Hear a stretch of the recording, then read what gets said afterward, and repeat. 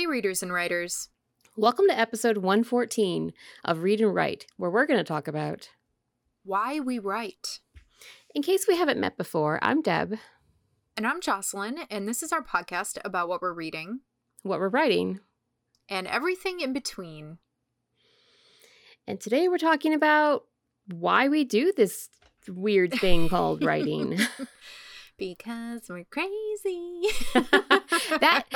That actually rings a bell because I was writing some notes down, so I wasn't just rah all over the place like I normally am. And I have a couple lines here. It says, I've got stories in my head. I'm more sane when they're not in my head, and I talk less to myself. Oh, wow. Oh, that's very poetic. I'm less crazy when I'm writing.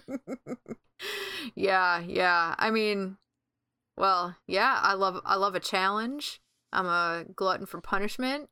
I feel like a lot of writers would echo a lot of these things, you know? It's a compulsion, all of that.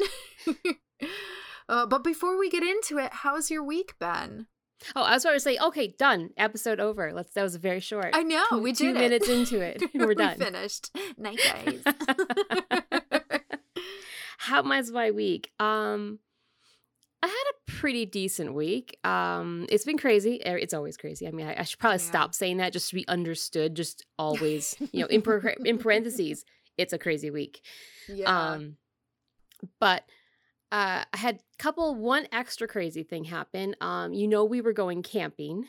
Mm-hmm. And right before, my phone was just I'm not going to hold a battery charge anymore. Oh, no. Oh. So 11 o'clock at night, I place an order for a new phone, and I got an Apple this time. I'm normally an Android, but I decided to I have the iPad, I have the Mac. That's what I write on. I was like, yeah, if I'm going to make the switch, I want something I can, basically sync everything up with. So 11 o'clock at night, I place an order. The next day, we packed the kids into the car and basically take a 6-hour trip to Syracuse by the time we get up, get the phone, get back in the car. Yeah, it put a real crimp in the plans for the whole packing to the camping thing. Yeah, wow, that really is a bummer. But I'm glad you got your phone because it's very got difficult fixed. to It was kind of like, oh my God, what are we gonna do? Because my phone's all the navigation and all that. Yes. Because my husband's phone, while awesome, it sucks at that kind of stuff. So we did that. It sucks without a good phone when you're camping these days. I thought camping was going out in the woods and forgetting about technology, but yeah, it should be. It's the not goal. Our camp spot. No. The other thing I did is I picked up a couple audiobooks. Oh, that's so exciting after our recent conversation. I basically did. I was editing the podcast, and I was like, you know what? I really do want to try to find these. So I went. I got 2 that you recommended. I got nice. Between the World and Me. Okay. Which I'm all of 2 minutes into it, so don't ask me about it. No. And the other one, I feel like I need to say quietly.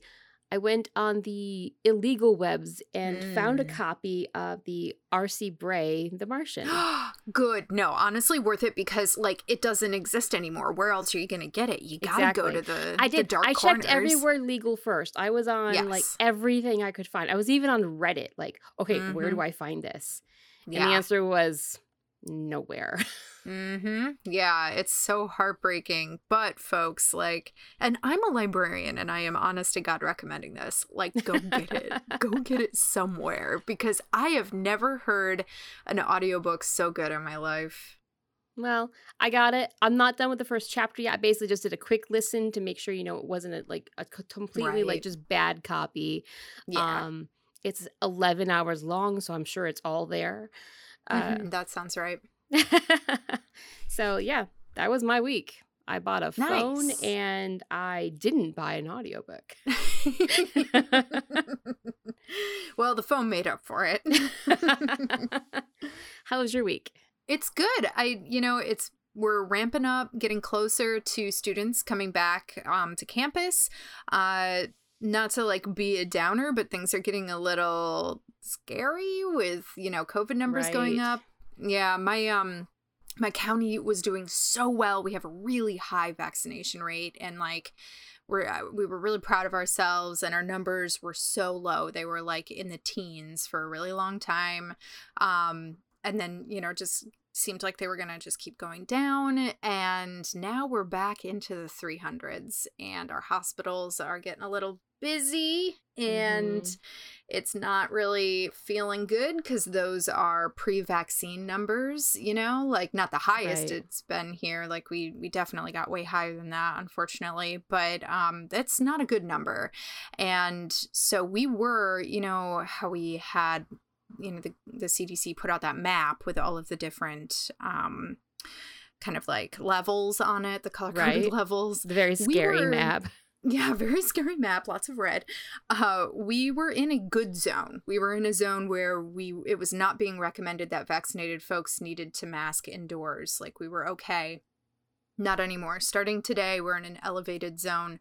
So, back to wearing masks at work, which is fine because I want to keep everybody safe, but it's scary, especially with the students coming back so soon. Like, they're just weeks away, and everyone has to be vaccinated. What time does classes open? Classes start August 23rd. So I'm not sure when this hits, like when this podcast will air, but so we have a few weeks, so we'll see what happens. But everyone at my university that I teach at has to be vaccinated. We are requiring folks to be vaccinated. Students as well, or just faculty? Yep. Everybody. Okay. Everybody. If you're going to be on campus, you have to be vaccinated, or you have to apply for a reason why you can't be, either religious or medical. Okay. And even if you apply for the waiver, you still might not get approved. Like, they are actually going to be pretty strict about it. Okay. So it seems like a good idea. Yeah. When you got that many people in one small, it seems. I'm completely behind the whole vaccinate people. Yeah, me too. We're a small school, so it's easier for us to do this. The larger schools in our region are not mandating it. They're highly encouraging, but they're not requiring. So we'll see how that goes. I'm a little, but otherwise, I got a new sleeper sofa couch for $100. So I can come over and stay. You can come stay. You'll have a guest room. I'm so excited. We've had this house for like almost a year now, and of course we're still unpacking. We're still rearranging furniture. Pictures aren't hung. Everybody knows it's a process. But I feel so much better now that our guest room actually has a sleeping apparatus in it that isn't just like an air bed, And I never actually reached that stage. We just had air beds until we had kids. I never had the whole dedicated guest room. It was it's a high priority for me. That was like one of the number one reasons I wanted to buy a house, was so that my family could come visit me and have a room to stay in. But it's a weird room. It's like a very odd shape. I have a very old, strange house, and so it was hard to figure out how to like make the space work. So when I found this sleeper sofa at our thrift store, and it was only $100, and it's in wonderful condition, just like gently used. There's like a coffee stain on it, whatever. It's almost like a grandma's living room somewhere. Right, exactly. Well, not plastic on it because it has a stain on it, but yeah, that's kind of what I'm envisioning. I wish it had plastic on it. But it's a real cute couch, and it's comfortable to sit on, and it'll be comfortable. I'm buying a new mattress for it, so it'll be comfortable to sleep on, and it unfolds nicely in the room, but when we don't have guests, I can just fold it back up, and then that room becomes usable for our everyday life again, instead of putting like an actual bed in there, which would kind of make it difficult to actually use that room. I do believe the sleeper sofa is the way to go if you don't want a dedicated bedroom just for guests. Yeah, and I definitely want to use that room for other things. That's kind of like my library room. That's where a lot of my books are. So it'll be nice to have a couch in there to be able to relax and read. So I'm excited about that. That does sound nice. Yeah, that's the hot news over here. It's real exciting. Although I will say my husband and I really went to town trying to get it up to our second floor because it was super heavy. We had to take the whole thing apart. I am cut and How do you take apart a bleeding. sofa? I don't understand the mechanics of that. Yeah. Well, so it's like a metal apparatus, in there that you pull out Oh, and it's a unfold. sleeper sofa. I don't know why I wasn't. Yeah. I knew it was a sleeper sofa, but when I was picturing you moving it in, I was picturing it as a regular sofa. So I was like, what? You just take the cushions off? I don't know. Yeah, I know. Brain malfunction there. Yeah, we just gutted it, basically. We took the metal portion out of it, and then the frame we were able to carry up much easier and like that would maneuver totally around the cut tight your weight, corners. yeah. Oh my God, it was so much easier once we took it apart. It was painful before. I couldn't really lift it. Like it wasn't really going to work with just me and my husband. Like my husband's strong and I'm strong-ish. But I was having a very hard time like lifting that thing. So I'm glad we figured it out. We put it all back together. It looks great. It's going to serve a wonderful purpose. So yay! That's nice. My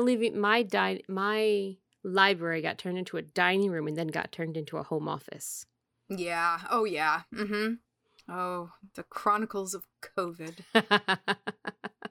Awful. It sounds like it sounds like a little penny novel, The Chronicles of COVID. Yeah, someone should write that and just be real sassy about how annoying like everyday life during a I would totally pandemic read that. is. Yeah. I don't Me have too. time to It'd be write it fun. though. No, somebody do that. Someone can take that. Have fun with it. Inject a lot of humor into it because we need to laugh. Yeah, link back to us so we can read it because we Yes, really just want to please. read this thing. Yeah. Mm-hmm. We don't care about credit. Actually, it'd be nice to be credited, but still. Yeah, put us in the acknowledgments. Yeah. All right, so let's go back to our 5-minute blurb of why we write. Yeah. Well, now we can really get into it. Deb, you tell me. Why do you write? Well, there's the classic like why I'm writing my book and then why I write. Like those are kind of like I guess maybe two separate issues, but they're combined, but there are separate. Like I'm writing my books because I wanted to read those stories and I couldn't find those stories. I mean, that's why I'm writing those particular books. Yeah. But definitely. why I write is I don't know, it's probably deeply rooted in like my childhood in psychology. Like yeah. I have a very overactive imagination. I always have. I was the kid that was out in the yard acting out stories. Yes. Before 100%. The internet and when I wasn't allowed to watch TV, that kind of stuff. Yeah. And then I read a lot. Like if I wasn't play acting something else, I was reading. Like I started reading from a young age and I've always read a lot. So just probably those two factors combined with a little bit of craziness with all the stories in my head. Oh yeah. Yep. Is probably why I write, I guess, ? I don't know. Yeah, I share a lot of that. I also was the kid out in the yard playing make-believe, coming up with all these big worlds and games, and I have my siblings to kind of just like dive into these games with, and we would do all kinds of like improv story telling and exploration. The kid down the road, my younger brother, a kid down the road, his baby sister, a dog. Yeah, he was our you horse get the crew sometimes. together. Yeah. You round up the neighborhood kids. Oh yeah, I miss those days, man. Those are good times. So much freedom that I, as a parent, would not approve of right now. Because I grew up on the hill that's in my story, Dark Inheritance. Like that hill, that location is heavily influenced on the country hill that I was born and for the first part of my life raised on. So it's out in the middle of nowhere. It's just basically 4 very young children traipsing around the forest and the creeks. And I don't know where the hell our parents were at this point. Right. Oh, like, yeah. Me as a parent, like, I'm like, no, you can say the backyard where I can see you. Right. I can see you. That's fine. Right. Once I can't see you anymore. Yeah. My parents also just were like, we play. So I am the same as you, but pick me up and put me in the middle of like classic small town America. That's where I grew up. So we really did have like the kids on the block and also just like all the kids in town. Like you could just like walk around town and like do whatever you wanted. Wow, that's amazing. Yeah. It was wonderful. We used to do town-wide manhunt games. Oh my God. Yeah. Oh, it was a blast. So we also had a lot of woods though. And if you cut through the woods in certain places, it would pop you out in different parts of town, or it would just get you very lost in actual woods where people are hunting. But that's scary. Oh, it is a little scary, but no one got shot. We were all okay. No one even like broke a leg or anything. But we were always in those woods. We were like in the creeks, in the hills, climbing up trees, doing all kinds of nonsense, playing our imaginary games. And our parents just, you know, they were like, yeah, come back for dinner, check in every once in a while. There were a few times when they got really scared, and like came searching for us, and we got in trouble. But there was like never no real big problem, luckily. Everybody was safe. But it was nice to have all those people, all those kids around my age to just explore these ideas with, you know, that sounds amazing. Them. Yeah. Yeah, it was really lovely. It honestly, you know, take away the scary evil clown, but it kind of like reminds me of Stephen King's It, you know, those kinds of like, or a little bit of kids Goonies on bikes thing. Yeah, exactly. It really was like, we just didn't have a big corporate entity or an evil supernatural entity to like, you know, fight, unfortunately, because if we did, we would have prevailed. We would have prevailed. I like your confidence there.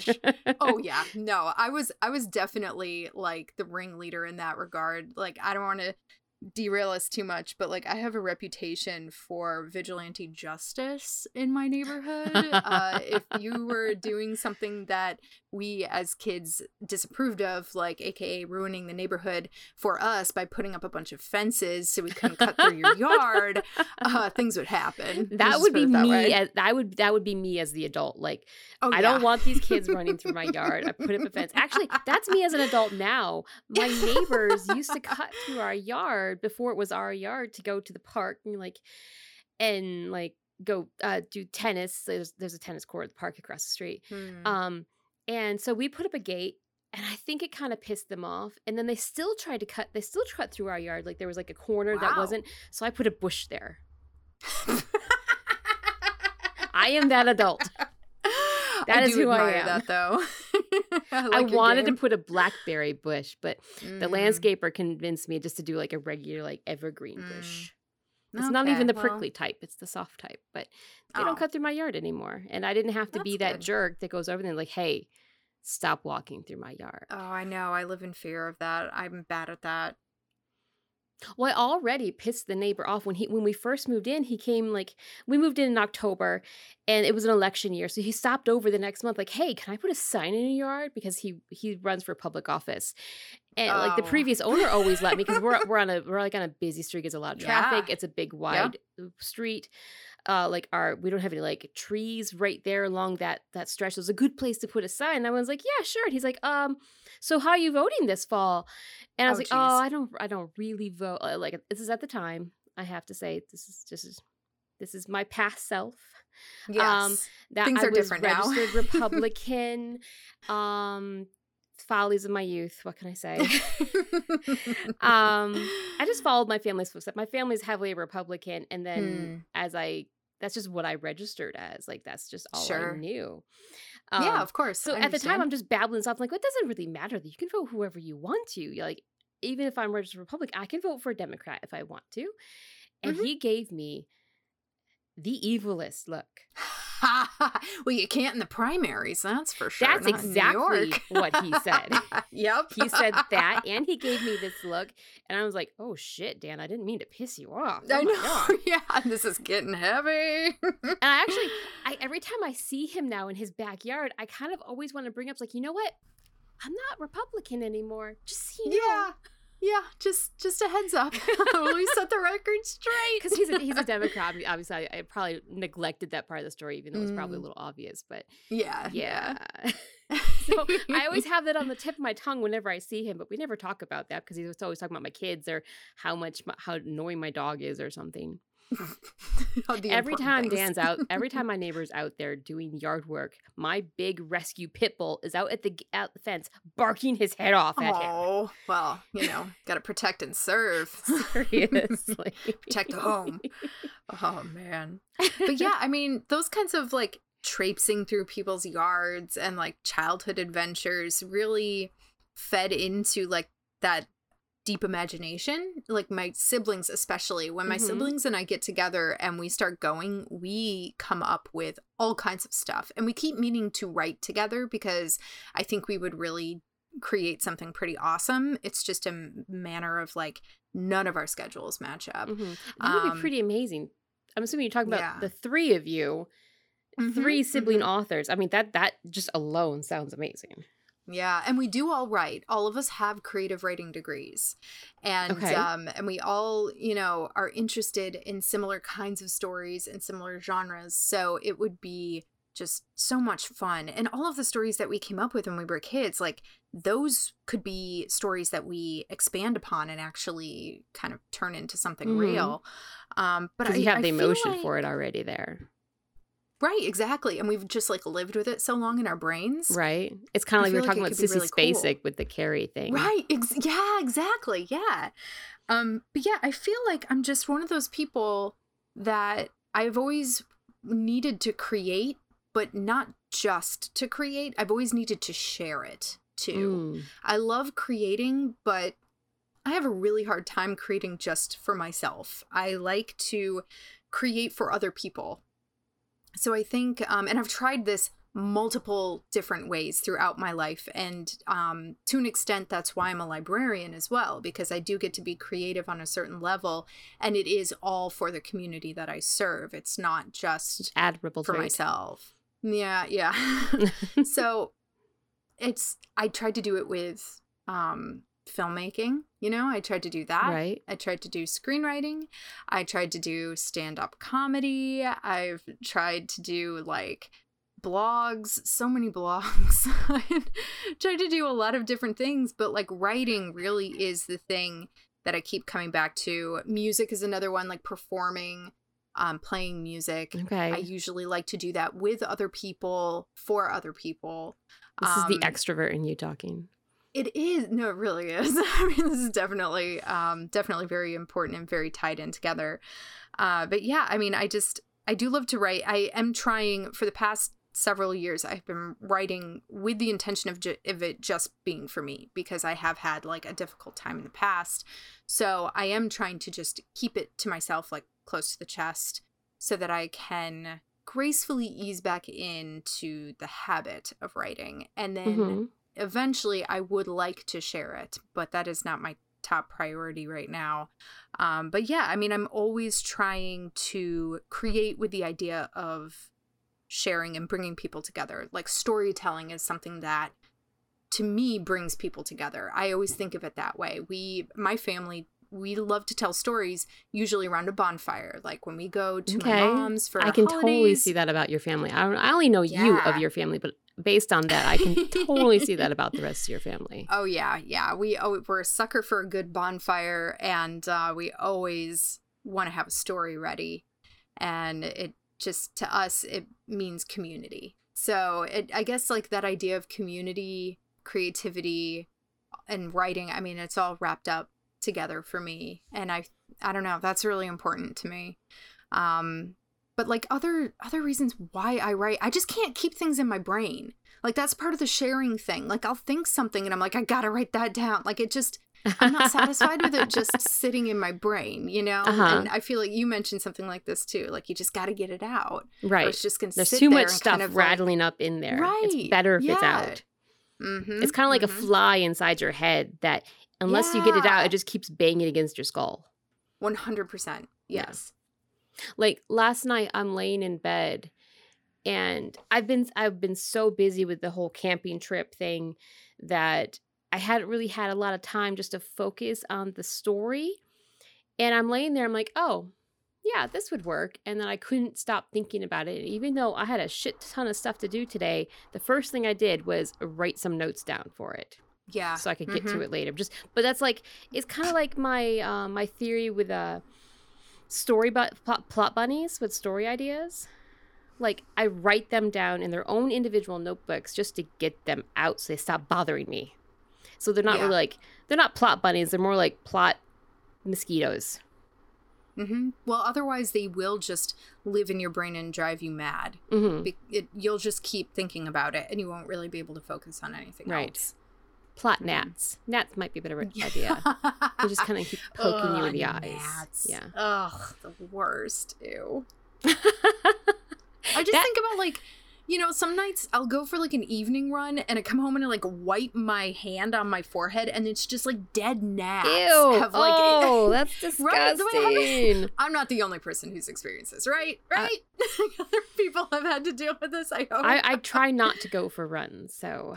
I'm more of an indoor elliptical aerobic exercise person. Yes. I don't think my knees can really handle the going out, especially since I busted one last year. But yeah, it's rough. I'm not gonna lie. My knees are basically telling me, give up, be done. You can't do this anymore. I enjoy running. I have tried it, and I tried it as recently as last year, and then I did something to my knee, and it just kind of was like it blew up. And it felt like it was Jello inside, like you kind of press it. And I was like, okay, that's it. I'm not doing that one anymore. That's bad. Yeah, I don't do that anymore. I wouldn't want that. No, I keep to like elliptical, joint safe movements. Yes, that is probably for the best. Yeah. I don't want Jello knee anymore. Yeah. It was hot too. Like something was seriously wrong. I didn't go to the doctor, but something was definitely. No, I told myself I would if it persisted, but by the next day, the swelling had gone down. Okay. So, oh, God. Oh, I hate to think about it. Oh, oh no. And it does kind of hurt now and then now, but yeah. Still. Well, I use knee braces now. I use knee braces when I exercise, but yeah. Knee braces are very smart. For people of an age, make sure you get knee braces, folks. Well, not necessarily the braces. I like the sleeves better than the brace. Like the compression sleeves, they're much better than the braces. Just keeps everything together. It keeps does. It all in line. It keeps the heat in there. Yeah, they work wonders. Yeah, they really do. It's amazing. I do have a question for you. Ooh, along go ahead. Our topic. So I know we're talking about why we write, but what do you get out of writing? Like, you know, is there an immediate gratification that you feel right after writing, or is there more of a long-term effect? Is there some kind of like compulsion or satisfaction? You know, is there anything you can identify that you get out of writing in one way or another, however you want to interpret that? There definitely is. I'm just not sure how I could explain it. Yeah. It isn't like an immediate dopamine rush. It's... It is a sense of satisfaction after I'm done. I'm thinking, okay, that went pretty good. That doesn't mean it was good writing, because guaranteed the next day I'm going to go back and look like, oh, well, like those 3 paragraphs, those were crap. But it does, I don't know, it is satisfying, I guess. Yeah. To get it out and get it down in a way that I'm happy with it. At least at the moment. Happy with it. Yeah. And then it's really satisfying at the end to look back and like, it's just this more of a sense of accomplishment at that point. Like, I did this. I wrote all of that. It's not like Nobel Prize winning, but it's damn good. And I know it's good, you know? Right. Yeah. Definitely. I know. That's definitely a sense of accomplishment there. And I don't know, it's kind of like, I wouldn't say it's like eating a piece of cake, but it's more like cleaning your house. Yeah. I think that's a very good comparison. I think it's kind of a really crazy comparison, but yeah. Well, it's kind of, you know. It's a lot of work, and it's nice to look back on it. It is a lot of work, yeah. But it is a way of putting things like kind of in order, imposing order. Yeah, you're imposing order on something. I don't necessarily want to say that maybe it's like a control thing. I know that both you and I enjoy a certain level of control over things, so maybe that has to do with it. But yeah, I don't think just for me, I don't think that exists in the curation process. Okay, maybe at the end in the editing process and putting things together, definitely. But in the actual act of creation, I'm not sure order comes into there. Okay.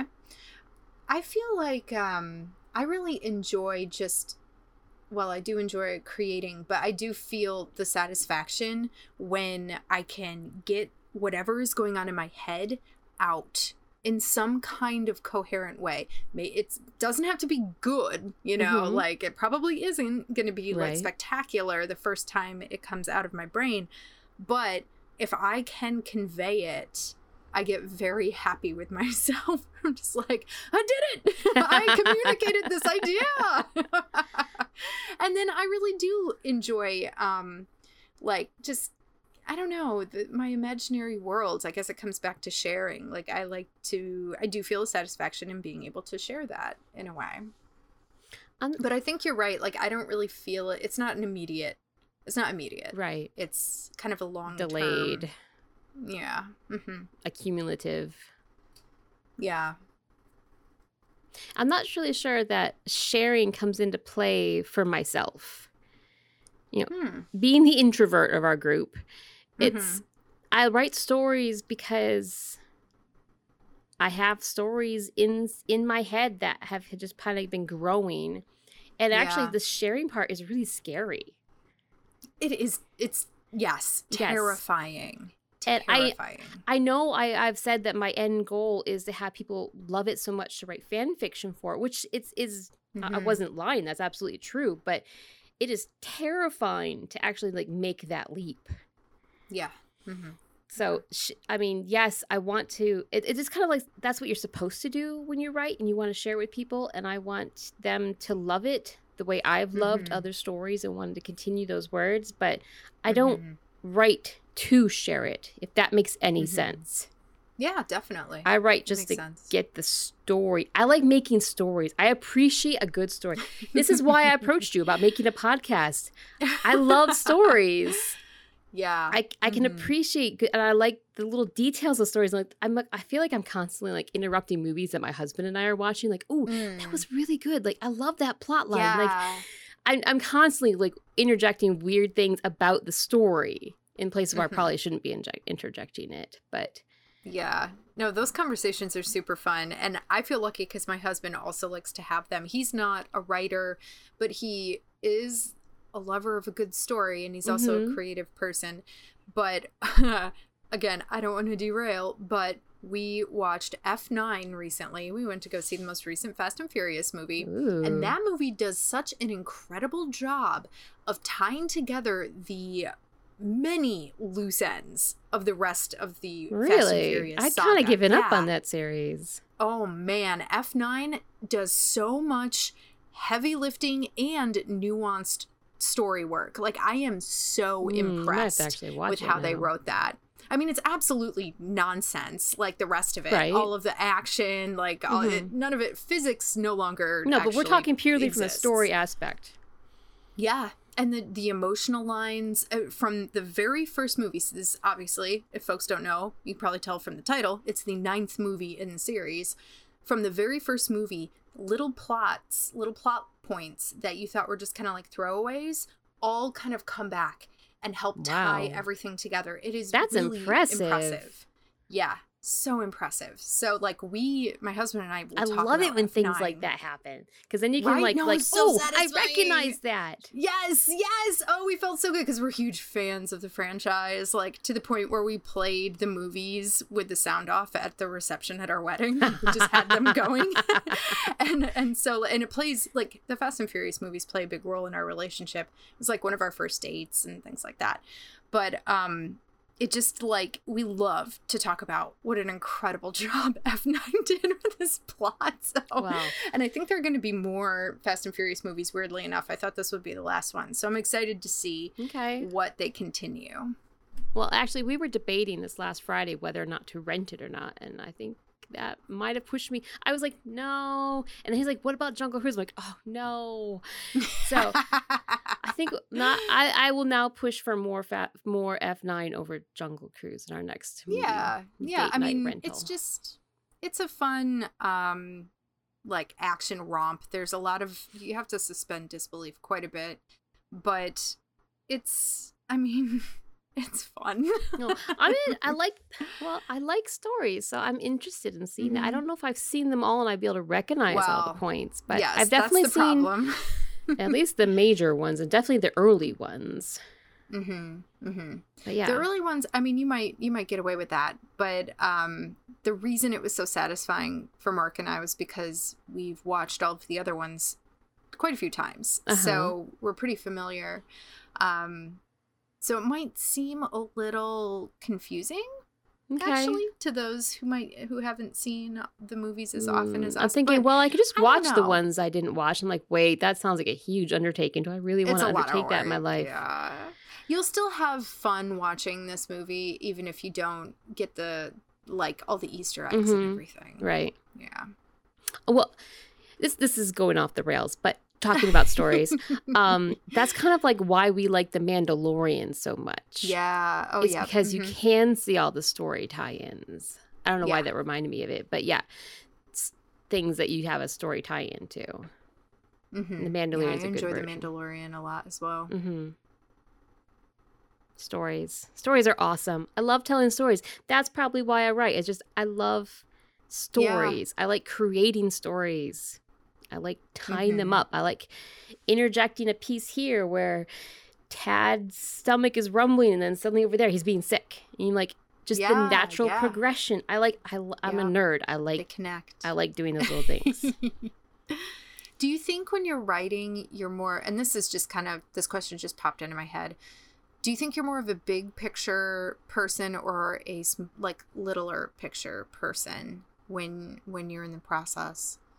No, both. I know it's probably different for different times in the process. It's definitely both.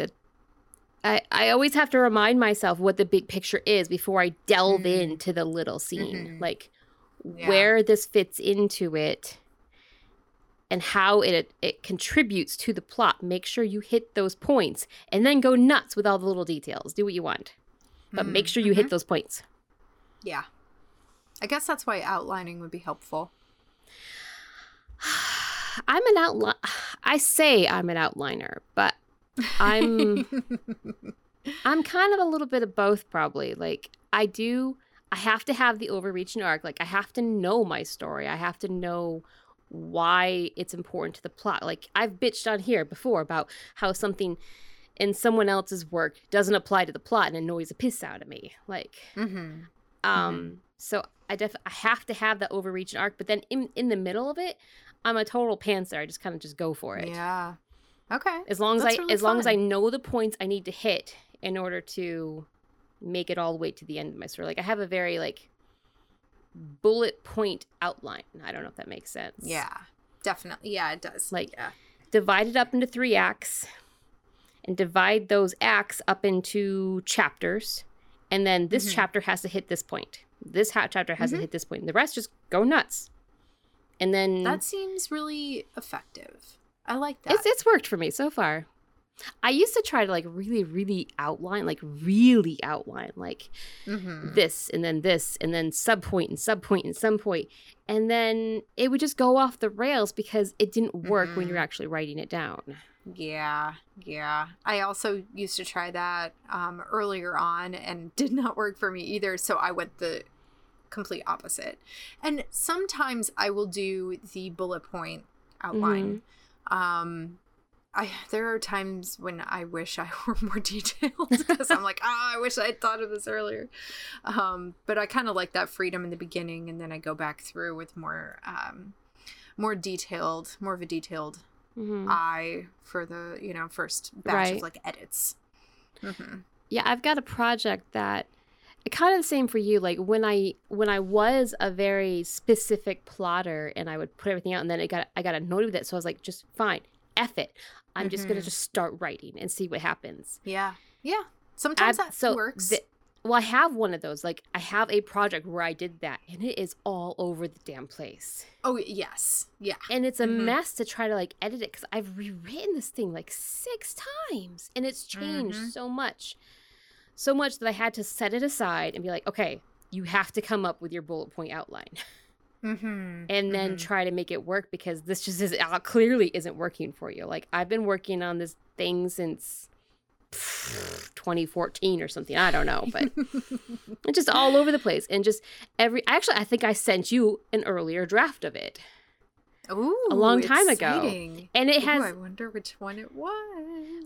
well, it looks nothing like it, so it doesn't matter because it's changed Right, so yeah, no damn longer much. exists. I I can fall into that trap too. Yeah. I have to be very careful. I like going freely into a story for just like the pure inspiration and curiosity to see where it will take me. But I have had multiple projects that have devolved very similarly to how you're describing yours. And so I do need to be careful. If I'm just going to jump into something and write because I feel super inspired, I try to keep it at like, okay, you can do this for this like writing session this day. See what comes out. And then after you see what comes out, do a couple bullet points to see where it will take you forward tomorrow. That's probably smart if that's the way, If you like to start the free flow creativity start, that's probably a smart way to go ahead, get some free flow out, and then decide where it's going, and then try to rein it in.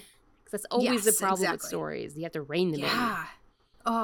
Oh, it's a tragedy. Why rein in the imagination? Well, because things in your imagination and in your dream brain don't really translate to like the literal world when you're trying to like tell the story. If we're talking about sharing with people, I don't think people want to read all that crap. They like to read a story, something that makes sense beginning to end and it feels satisfying to them.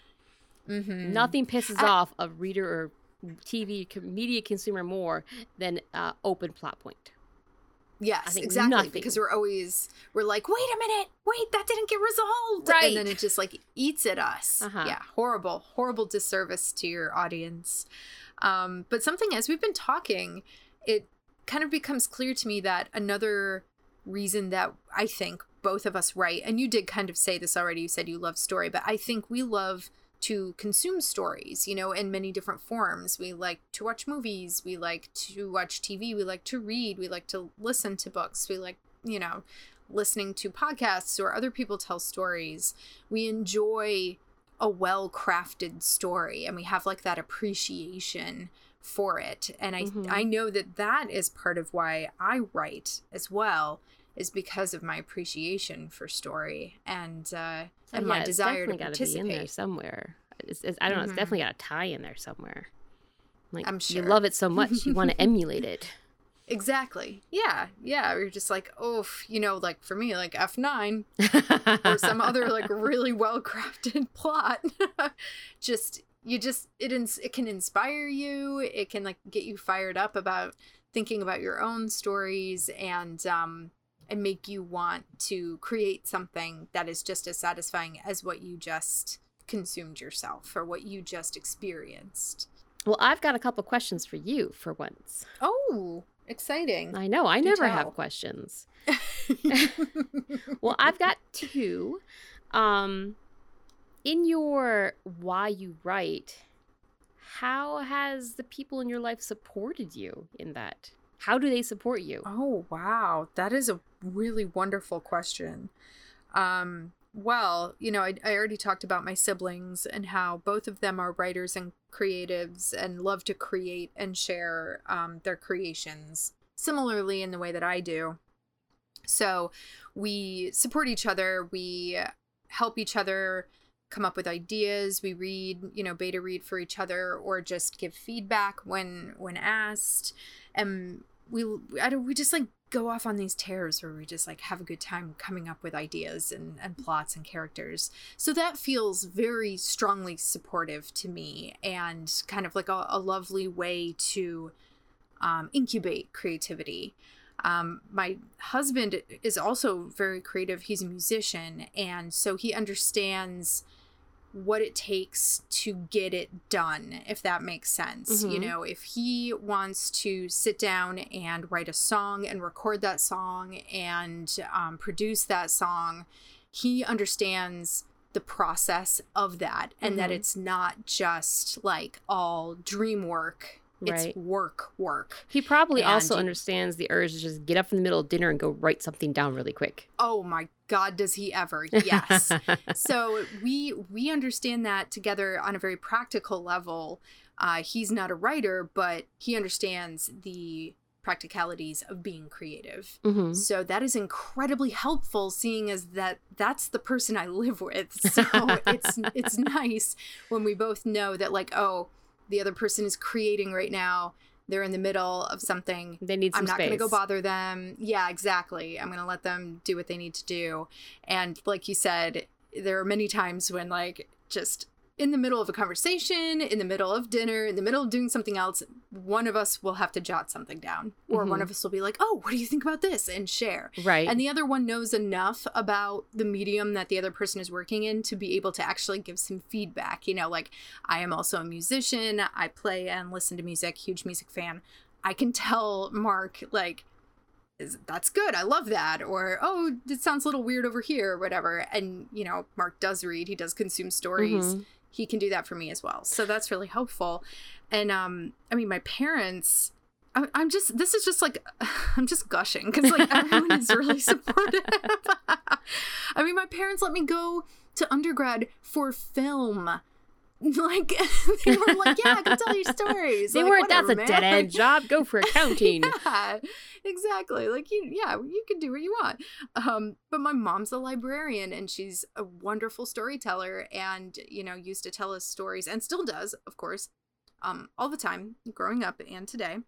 My dad is a musician, so my dad understands creativity in that way. He's a composer, he's a music teacher, he's a jazz musician, he performs, and he also has that kind of personality where he likes to create to share. I'm pretty sure that's where I get it from. My dad's extroverted, and he enjoys creativity for others and, like, sharing gifts, and so that is really, like, the environment that me and my siblings came up in. It was very creative, very supportive in the creation and in the imagination.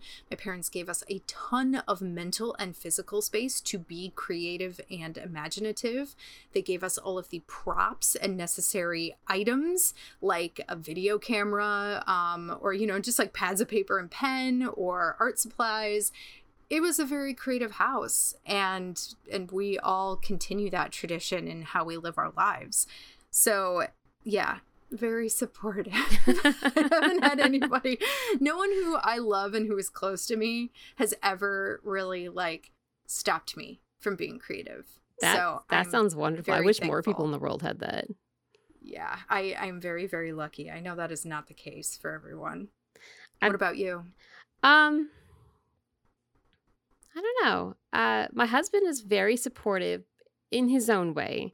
He's not a creative type, and sometimes he kind of doesn't know what I'm talking about. But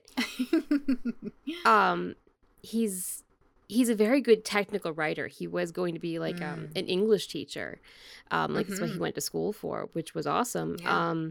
But he doesn't really he's not really the creative writer type, but. He's willing to read my stuff if I ask him to, and he'll help me with the grammar. Oh, that's good. That's helpful. Yeah, but also he's just supportive by just being there and just saying, "Okay, kids, Mom wants to write this afternoon. Let's go play in the park." Oh, that's so helpful. That's really important. He's my partner. We're kind of like opposite partner. Kind of like, I will help by taking this off your plate so you can create. That's my wonderful support. Yeah, that is really nice. That's really wonderful. Yeah, because not a lot of people have that either. Yeah, I am extremely lucky.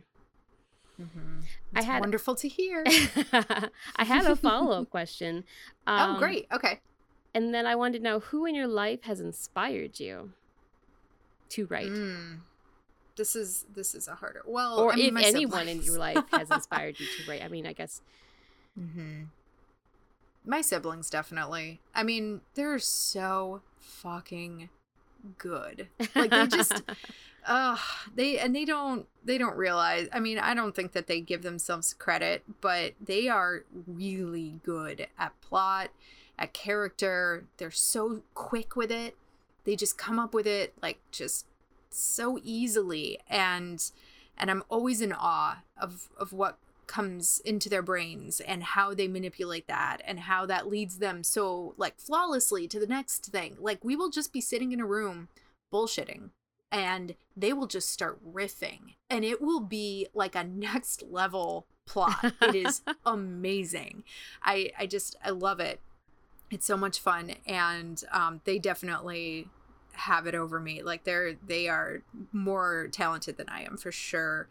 And isn't that my annoying brother when that also happens? I know, I know.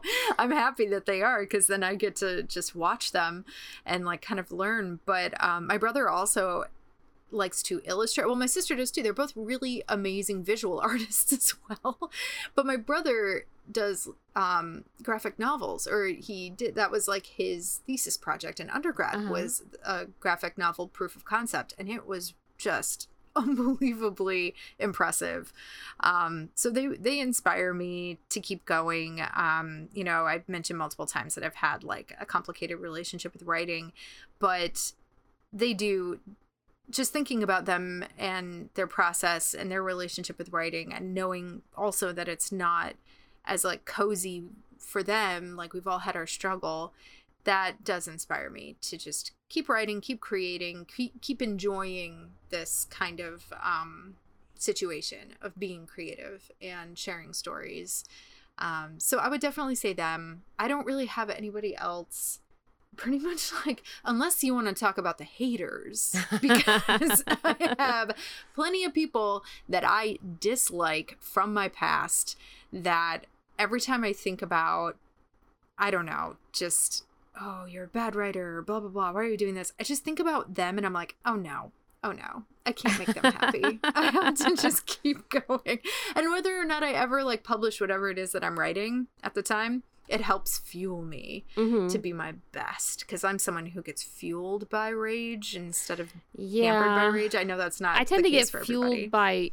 by. Tend to get stupid fueled by rage. It's never a good rage. It's never a good fuel. I just get stupid. No, it's like rage. punch through a wall kind of right.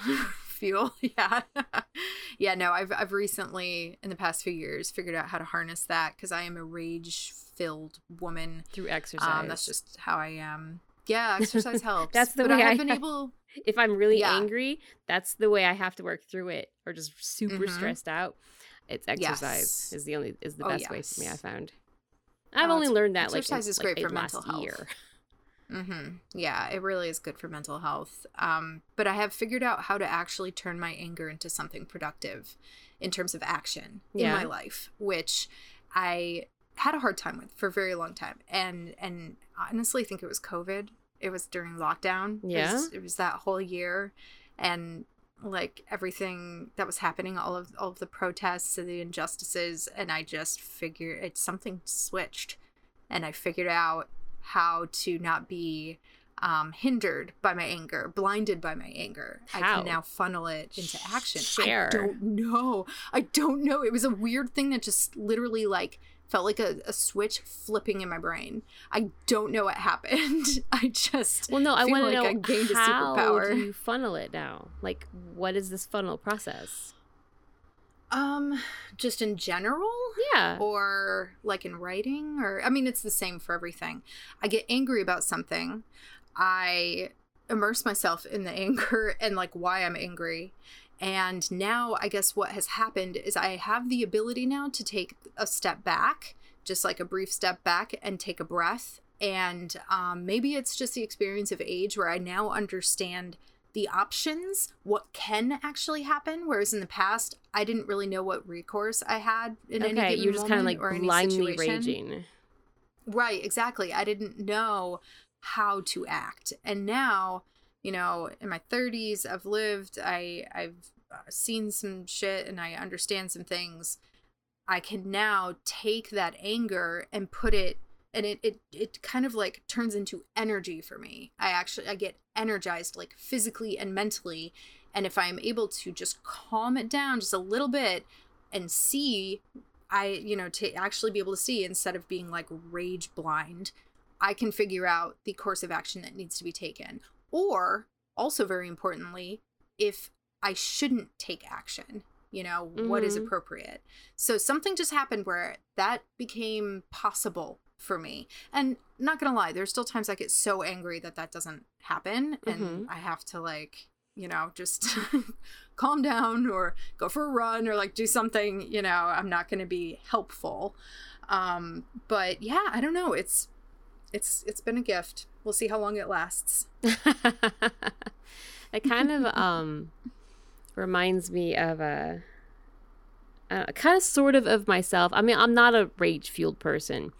I'm kind of the step back person. I must be really frustrating to have an argument with sometimes. Because Mark's like that. like if I want to discuss something, if I'm getting upset. Now, this doesn't happen all the time. Sometimes I admit I just get stupid. But my husband and I, we don't fight a lot. Probably because of this reason. He's like me, that we stop and we don't want to say anything we don't mean. So it's like we have to stop and think about it. And then in a couple hours, we can continue the conversation. It's very stop and go. It's very wise. It feels kind of like we don't argue like normal people, like quote unquote normal people. I don't know, it must be very frustrating sometimes be like on the other end of it. Sometimes it's frustrating for me. Like, if I get upset with him and I'm being stupid and I'm just like, I want to kind of hash it out. And he's like, no. Yep. This isn't the time. And that's very my frustrating. Yeah. It works though, because it does. Mark you end shuts up it down, right? And I go calm down, and then it's usually not even a problem, right? Like I'm like, oh, that was dumb. I don't even need to worry about that. Actually, the worst arguments we have is when he is not physically here to have that kind of shutdown happen. Yeah. And I'm just fueled by that. Yeah, like it kind of spirals out of control sometimes. But yeah, like it's especially like if I'm upset about something and he's trying to get out of me like what I'm upset about. It's always like, no, just give me a bit. I need to think about it, and then I'll come back and talk to you. It's just I don't. That's who we are. Yeah, well, it seems to be working. It works, I guess. Yeah. We don't fight a lot. Yeah, that's good. All right. I think that's enough for tonight.